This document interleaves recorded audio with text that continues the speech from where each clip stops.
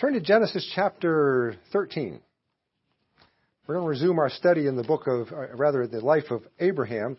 And as we start this evening, I want to remind you of some things that are true about the Christian life. Whether we like them or not, these things are true about being a Christian. The first one is this: there are no shortcuts to maturing in our faith. Maturing is a process that we have to accept and allow to occur in order to transform us and conform us to the image of Jesus Christ. So that's the first one. Number two, the maturing process typically comes through events and experiences that we'd rather not go through. Usually we have to go through things we'd really rather not be involved in, but that's how we mature. Now here's the third one, and the third one kind of balances out the other two. God is with the believer all the way through that maturing process. And He's with them to bring them through that and to help them get through the battles that they have to face, to bring them to a new and better understanding of who He is, and also to shape them in their character to be more like, again, what He would have them to be in new, fresh ways as He leads them in that direction. Now, I know if you've been saved any time at all, you would agree with me on this. The battles and the testing that we have to go through, that God allows us to go through, are not enjoyable. And they're also not easy. But I also know Scripture is clear in telling us that those battles are, and those testings are God's way of developing our character. We wouldn't develop character without those things. It just simply wouldn't happen. Those are God's ways of reinforcing us and growing us in our faith. I know you're in Genesis chapter 13, but flip over to the book of John, if you would, for a minute. Look at John. Hold your hand there at Genesis. We'll get there. But John chapter 17. I want you to see what Jesus Christ prayed as He was going to the cross, His last prayer to the Father. And He prays about the disciples and prays about those who will believe in Jesus Christ because of the disciples' ministry. Look at John chapter 17. Look at verse 15. John chapter 17, verse 15. This is Jesus Christ praying for you and for me. And look what He says. He says, I pray not that thou shouldst take them out of the world, but that thou shouldst keep them from the evil. They are not of the world, even as I am not of the world. Sanctify them through thy truth. Thy word is truth. As thou hast sent me into the world, even so have I also sent them into the world. And for their sakes I sanctify myself, that they also might be sanctified through the truth. Now, Jesus Christ makes some great promises there and great comfort as He prays to the Father for us. But there's one phrase in that verse, in what He says that I wish was not there. It's the first phrase of verse 15. He said, I pray that thou shouldst not take them out of the world. I wish He hadn't prayed that. The world gives me more fits than anything else. It's the source of every conflict I go through. Everything I experience that's negative, it comes from this world. And so I pray that, I wish that Jesus Christ had saved us and then just taken us out of here. That would have been the best idea to my mind. He left us here for a purpose and for a reason, obviously. And it was not to reduce our stress. God's plan was for us to stay in this world for a variety of reasons. And so instead of removing us, look what He does instead. He promises to keep us from the evil that's part of this world. That's the promise. We wouldn't grow or mature if He did that, if He didn't do that. Instead, He promises to keep us in the midst of the battle, and by doing so we partake in the special blessings and experience the work in His lives and our lives as those battles rage around us. That's how God worked in Abraham's life. That's how God will work in our lives, through the difficulties and through the battles. Abraham faced wicked kings. He faced wicked worldly systems. He faced real battles with real enemies. And God allowed him to go through all those things and face those kings and face those battles. But in every battle he faced, it was an opportunity for Abraham to experience God, God's faithfulness, and to develop his character and his faith in God as a result. So what we're going to do this evening, we're going to consider the battle that Abraham went through, and we're going to see what God did in the midst of that battle, through that battle, to help him become more of the friend of God. We're going to see what God accomplished in his life, and as Abraham managed that battle, and God did His work through him. Look at Genesis chapter 13. Battles and so forth, which I think is all fits into what we're going to be looking at tonight, because Abraham did go through a battle. This is a physical battle, but we see a lot of spiritual lessons from it. Here's the setting of the battle. If you remember, when Lot left for the promised land, as he set out, Lot followed him. His nephew followed him. He was going to go with Abraham to find this land. Lot detoured from the path because he needed space for his cattle and for his people. And Abraham's herdsmen and Lot's herdsmen were fighting with each other. And so Lot and Abraham separated at that point. Lot made the choice to head east. And look at verse 12, if you would. Genesis chapter 13, verse 12. Abraham dwelled in the land of Canaan, and Lot dwelt in the cities of the plain, and pitched his tent toward Sodom. So when Lot divided off, Abraham went one way, Lot went the other way, and Abraham pitches toward Canaan, and Lot pitches toward Sodom. Now, there's a whole message in that tonight that we're not going to go through, but that's the setting for it. Now, look at chapter 14, chapter 14, verse 1.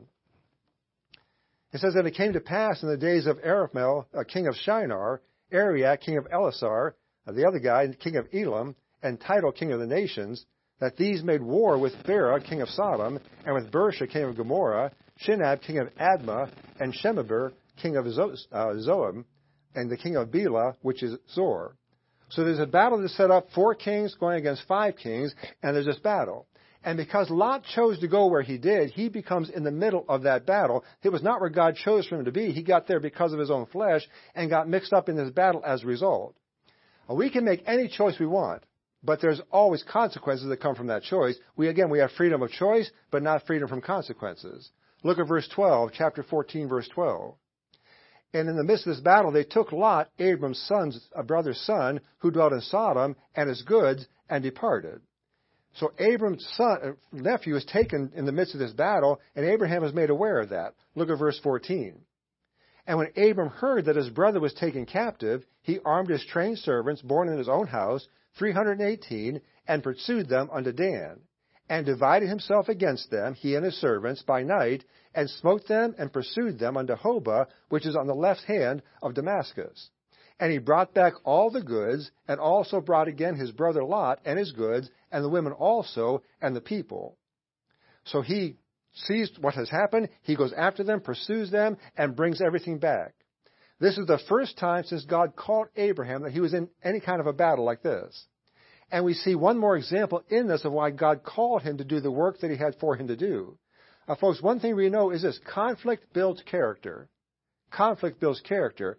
God knew the character of Abraham, but Abraham needed that revealed to himself. And so this conflict showed that it was essential to follow God and to trust him no matter how impossible the circumstances might seem. And Abraham's character was such, and his relationship with God was such, that he did exactly what God called for him to do. But here's the greater question. To whom would Abraham give glory once he got victory? After this thing is all done, who is Abraham going to give the glory to? Would he give it to himself, or would he give it to the one who truly deserved it, that being God? And that question is answered by an even greater test that Abraham confronts later on. Look at chapter 14 and verse 18. We find that 2 kings meet him after this battle, after this victory. Look at 14:18. "And Melchizedek, king of Salem, brought forth bread and wine, and he was the priest of the Most High God. And he blessed him and said, Blessed be Abram of the Most High God, possessor of heaven and earth. And blessed be the Most High God, which hath delivered thine enemies into thy hand. And he gave him tithes of all." When the battle's over, God sends this messenger to Abraham to console him and to assure him that he's in God's hands and that God was the one who gave him the victory. What is the message of Melchizedek? The message of Melchizedek is this: in every victory, God must get the glory. In every victory, God must get the glory. And believer, if you know Jesus Christ as Savior, every victory that you experience has nothing at all to do with us. We're not victorious because of how clever or how resourceful or how intelligent we are. We're not victorious because of our ability to take any situation and structure victory from it. Victory comes because, as David said, the battle is the Lord's. And no matter how great or how small the victory may be, God is the one who brought it about, and he must receive all the glory for it. And one of the most dangerous mistakes that a believer can make is to take the glory that belongs to God and apply it to themselves. God does not share his glory. He won't share it. And a sign of our character, that our character is developing like God wants it to, is when we give him all the glory that is due him. So if we hear nothing else tonight, we need to hear this: never touch God's glory. Never touch his glory. We risk everything, including God's willingness to use us, when we take the glory that belongs to him and take credit for ourselves. And that is why our successes can be just as treacherous as our failures. In our failures, we may have the tendency to blame God or get angry at God for allowing those things. But in our successes, we may have the tendency to forget God and take the position that our success has something to do with our skills and our wisdom and us. And both those positions can cause us to lose the work that God has designed for us to do. Be very careful how we handle success. Now, that was the first king that showed up. There's a second king also that meets up with Abraham after his victory. That's the king of Sodom. He comes to Abraham because Abraham helped him defeat the enemies of that king. And this king is so grateful to him that he offers to give Abraham all the wealth that they received from that battle. Now, to the world, and of course, King of the Sodom is a king of the world. To the world, the greatest result of the victory, the greatest reward for the victory, is the material stuff that's gained from it, whatever stuff you can get. To those in the world, the things of the world have the most value, more value than anything else. And so what this king offered to Abraham was of great value to him, and I'm sure he expected Abraham to accept that. Look at verse 22, chapter 14, verse 22. And Abram said to the king of Sodom, I have lifted up mine hand unto the Lord, the Most High God, the possessor of heaven and earth, that I will not take from a thread even to a shoe latchet, and that I will not take anything that is thine, lest thou should say, I have made Abraham rich, save only that which the young men have eaten, and the portion of the men which went with me, Aner, Eshcol, and Mamre, let them take their portion. What was Abraham saying? What he's saying is, if he took one thing from the king of Sodom, all those who saw Abraham's riches would give the glory to Abraham and to the king who gave him that stuff. And God would not receive any glory from that. And so Abraham refuses all of it.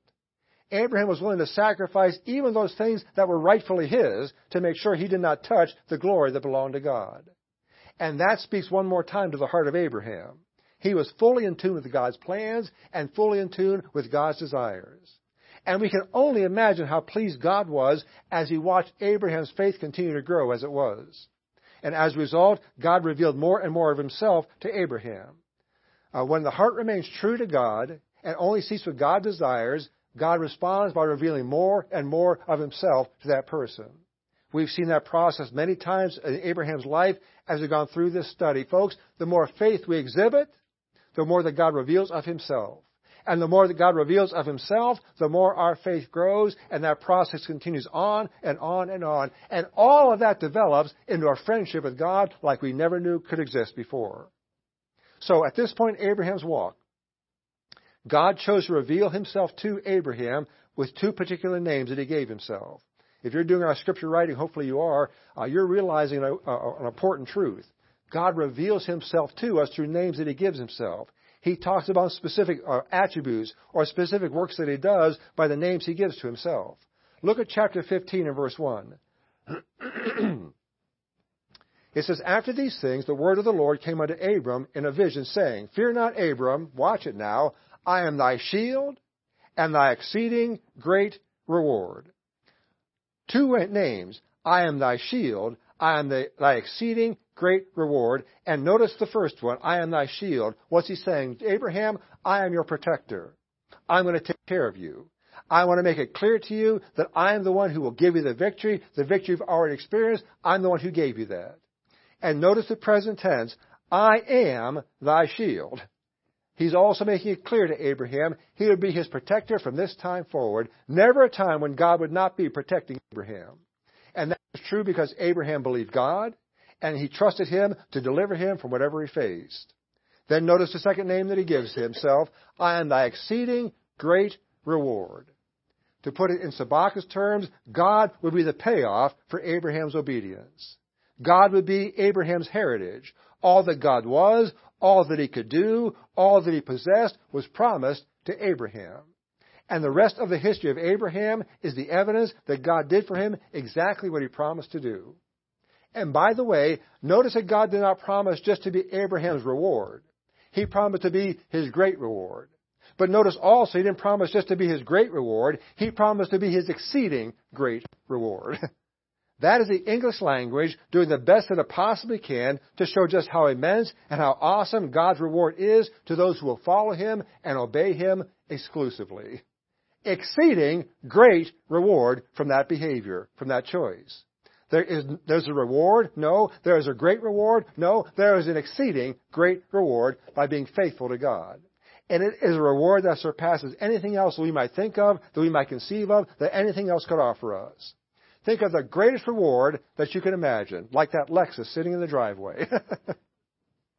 And then magnify that infinitely, and that is the reward that God gives to those who place full faith in Him. We cannot imagine the reward God will give us just by being faithful to Him. And I'm not talking about rewards later on. I'm talking about rewards right now that God will give us as we simply place full faith in Him. Now, with that thought in mind, the best that our finite minds can get a hold of it, think about this. Think about all the times that we resist going God's way and doing what He wants us to do. Think about all those times we know what God wants us to do and we choose our own way instead. We behave sometimes, including myself in this thing, we behave sometimes as though if we go our way, it's going to be a greater payoff and things are going to go so much better for us if we do what we want to do. We act sometimes as though the blessing comes when we do what we want to do and follow the path that we choose.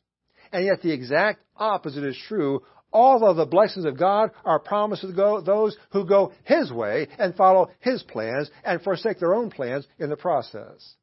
Every blessing that Abraham received came because God promised to be his reward. And the same holds true for every person in this room. If you know Jesus Christ as your Savior, the same holds true for you. God will be your reward, and we'll gain nothing for ourselves if we choose to follow our path. We will certainly lose it all. If we choose to follow His path, we will gain it all. And Abraham was determined to make sure that God got the glory. He knew that it was a tendency of mankind to take credit for good things that come their way. And so Abraham knew that if he took what the king of Sodom offered him, the credit for Abraham's success would go to Abraham and to the king of Sodom. Abraham refused to allow that to occur. He would not allow the opportunity for anyone to take the credit for what God had done. Folks, faith includes giving God glory when He provides for us according to the exceeding riches of His glory by Christ Jesus, Philippians 4:19. That was a very intense test that Abraham had to face. It'll be intense for every one of us to face that test and face that same challenge. It'll be an intense time when that happens or if it's happening now. You see, your flesh is your problem. My flesh is my problem. And the flesh wants whatever satisfies the flesh. The flesh wants to take glory for any good thing that happens. The flesh wants to take glory for that and credit for that. And only that person who has their heart set toward God and who has placed full faith in Him is going to be able to stand that test and give glory to the one to whom it truly belongs. But that is the heart and the character of that God wants to develop in each and every one of us. I have you turn to Ephesians chapter 3, if you would. Hold your hand there in Genesis. Go to Ephesians 3. Now, you are aware of what the Apostle Paul accomplished in the work for the Lord. To me, he's the greatest Christian who ever lived, humanly speaking. I want you to see what Paul says in Ephesians chapter 3 about the work he did. And we'll see the heart of Paul matching very closely with the heart of Abraham. Look at Ephesians chapter 3 and verse 8. Paul says there, unto me, who am less than the least of all saints, is this grace given, that I should preach among the Gentiles the unsearchable riches of Christ. Notice what Paul says there. He did not achieve this grace. He did not earn this grace. He did not accomplish this grace through his own efforts. Look at the word there. Is this grace, what's the word? Given. Given. This grace was given to him. Paul was aware that he got what he got and did what he did because God gave him the grace to do it. And Paul was fully able and fully willing to give all the credit to God for everything that he accomplished in his ministry. And that's why God used him the way God used him. And if we're going to thrive in our work for the Lord, both as individuals and as a church, we must take to heart what Jesus Christ says in John chapter 15 and verse 5. Jesus says there, without me, ye can do nothing. Jesus Christ says, if you don't have me, if I'm not leading you, if you're not working through me, you will do nothing. That one who would be the friend of God, as Abraham did, as Abraham was, must take every opportunity to give God the glory for everything that is done in their lives. And that person must never allow anything or anyone to crowd in and take the glory that only belongs to Him. If there is any victory, we immediately must give God the glory for that victory.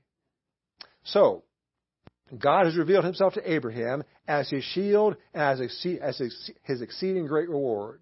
And every time that God revealed something new about himself to Abraham, Abraham's heart grew stronger and more dedicated to God, and his faith grew. And with every new revelation, Abraham's desire to know God more developed that much more as well.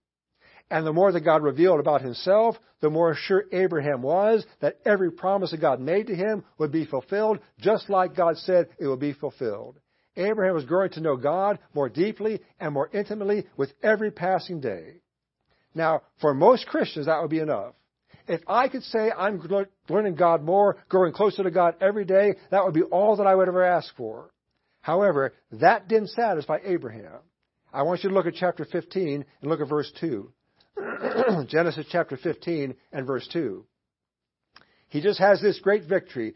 God just tells him, I'm going to be your strength. I'm going to be your exceeding great reward. Verse 2, and Abram said, Lord God, what wilt thou give me, seeing I go childless, and the steward of my house is this Eliezer of Damascus? And Abram said, Behold, to me thou hast given no seed, and lo, one born in my house is mine heir. Abraham hears what God says, and comes back and says, Lord, I want you to fulfill the original promise that you made to me. Now, Abraham still believed that God will fulfill that promise. He was not doubting God in that. His faith would persist until that promise was fulfilled. He was just saying, Lord, when's it going to happen? I'm ready for you to do what you promised me to do, that you were going to do. And folks, that is a sort of faith that pleased God. You see, God is fully aware that he would fulfill that promise to Abraham. He knew what he was doing there. He was waiting for Abraham's heart to develop to the point where he would persist in seeking the promise that God had made to him. Let me ask you a question. What do you do when you read a promise in God's Word, or God's Spirit makes you aware of a promise that God has made to you, but that promise does not come through immediately? How do you handle that? Do you get mad at God? Do you become disillusioned or disappointed in God? Do you take things into your own hands and try to work things out yourself, since God apparently is not doing what he promised to do? When you read a promise in God's Word, or the promise does not come through, what do you do about that? How do you handle that? You see, folks, a delayed promise can either diminish our faith or strengthen our faith. It's going to do one or the other. It's either going to cause you to have less faith or cause you to have greater faith. And what Abraham was doing here was not displaying a lack of faith. Abraham was speaking in full faith and saying, Lord, I know you're going to do this. I want to know when you're going to do it and how you're going to do it. I'm simply looking for you to stop delaying and make it happen what you promised me was going to happen. He simply wanted God's assurance that the promise would be fulfilled just like he said it was. And with that display of faith, I want you to see God's response in verse 4. Look at verse 4. And behold, the word of the Lord came unto him, saying, This shall not be thine heir, speaking of Eliezer, this shall not be thine heir, but he that shall come forth of thine own bowels shall be thine heir. Look at verse 5. And he brought him forth abroad, and said, Look now toward heaven, and tell the stars, if thou be able to number them. And he said unto him, So shall thy seed be. God is making it clear that that promise he made to him is going to be made, and he's reinforcing that so unmistakably that Abraham can't miss it. Abraham, look into the sky and look at all the stars you see up there and try to count them. And when you realize you can't count those stars, that's how great your seed is going to be when I fulfill this promise to you. And with God saying that, we have the words that change all of history in verse 6. And he believed in the Lord, and he counted it to him for righteousness. He believed in the Lord and counted it unto him for righteousness. Abraham believed God. He placed his full faith in God, and he received God's righteousness as a result. Now, you who live in the New Testament are aware that Paul's gospel is justification by faith. He talks about that in Romans chapter 4 and also in Galatians chapter 3. And both times when Paul talks about that, who does he use as an example? He uses Abraham. Abraham is his example of justification, what justification by faith looks like. And with the words there in chapter 15 and verse 6, God makes a new covenant, not the covenant that he made with Moses on Mount Sinai, but the one later established by the death and resurrection of Jesus Christ. Justification will not come by the law. Justification could never come by the law. Justification is going to come, full justification is going to come by grace through faith. That's how it's going to come. And on that basis of that covenant, God will do his work in this world. From the time of Jesus Christ forward, God did not accept what mankind did based on their own merit. What God now accepted was based on faith, the belief that God would do what he said he would do, and holding to that no matter how the circumstances appeared. If God said it, I'll believe it and I'll trust it. What we see in Abraham's life is that his faith grew as his knowledge of God grew. The more that he knew of God, the more that he watched God work, the greater his faith grew. And Abraham spent many years walking with God and spent even more years before God gave him the son that God had promised to him. But with every step that he took, Abraham's faith grew. And so with every step, God trusted Abraham even more and had created even greater intimacy with him as a result of that. He trusted God and knew more about God, and God blessed him in a greater way and drew closer to Abraham as a result. Look at verse 18, chapter 15 and verse 18. In the same day, the Lord made a covenant with Abram, saying, Unto thy seed have I given this land from the river of Egypt unto the great river, the river Euphrates, the Kenites and the Kezites and the Kadmonites, and the Hittites, and the Perizzites, and the Rephaims, and the Amorites, and the Canaanites, and the Girgashites, and the Jebusites. Look at the words in verse 18. He made a covenant with Abraham. A covenant personally with Abraham. A unique covenant God only makes with one man, Abraham. And God would reinforce that covenant over and over again until Isaac was finally born, and then even after that as well. That covenant was reinforced solely because Abraham walked with God, and Abraham trusted God, and Abraham waited on God, and God made a covenant with Abraham himself, an agreement with Abraham. My faith is never going to grow if I try to push the program. My faith is never going to grow if I insert my own agenda. My faith is never going to grow if I make my own plans. And the reason that so many believers have so little faith is because they simply choose not to expend the time and the effort and the patience that it takes to simply walk with God. Just walk with him. So many believers want what God promises, but they want it now, right this second. And over in Scripture, the Bible says, wait on the Lord, wait on him, wait on him. And he'll give you what he promised to give you if you will just wait. But so many believers in this instant age want to skip that step and just get to what God has promised.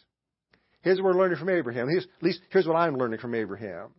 The promise that God gives is the incentive to develop a closer and more intimate walk with him. God gives you the promise and then says, okay, what are you going to do with it? How are you going to manage this? And the promise God gives is an opportunity to develop a closer, more intimate walk with the Lord. Abraham never would have come to believe God as he did if God had made the promise and supplied the promise all at the same time. That's usually what we want. But Abraham would not have developed this friendship with God that he had God done that, given him the promise, and then supplied the promise at the same time. The promise God gives is the incentive to walk with him and wait upon him and develop a more intimate relationship with him. And then as we do that, God supplies what he has promised to us. We see the fulfillment of our faith as a result. And as our faith grows, our intimacy with him grows, our knowledge of him grows, and the process just continues on. So here's the question as we close this evening. How long are we willing to wait until God fulfills his promise to us, whatever that promise is? How long are we willing to wait until God finally fulfills that promise to us, whatever promise we've claimed? How long are we simply willing to wait on him and do what he says until the promise comes through? So many people get the promise and God doesn't do it in a couple of days and they lose faith in him and walk a different direction as a result. How long are we willing to wait? You see, folks, our answer to that question is an indication of the depth of the intimacy of our relationship with him. The longer we're willing to wait, the more intimate our relationship is, because it's the more we trust him, the more we believe him. God called me to pastor when I was 9 years old.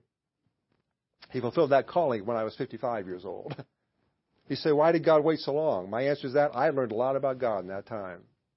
I developed a relationship with Him and learned things about Him that I never would have known had God supplied that promise immediately. Certainly not when I was 9, obviously, but earlier on.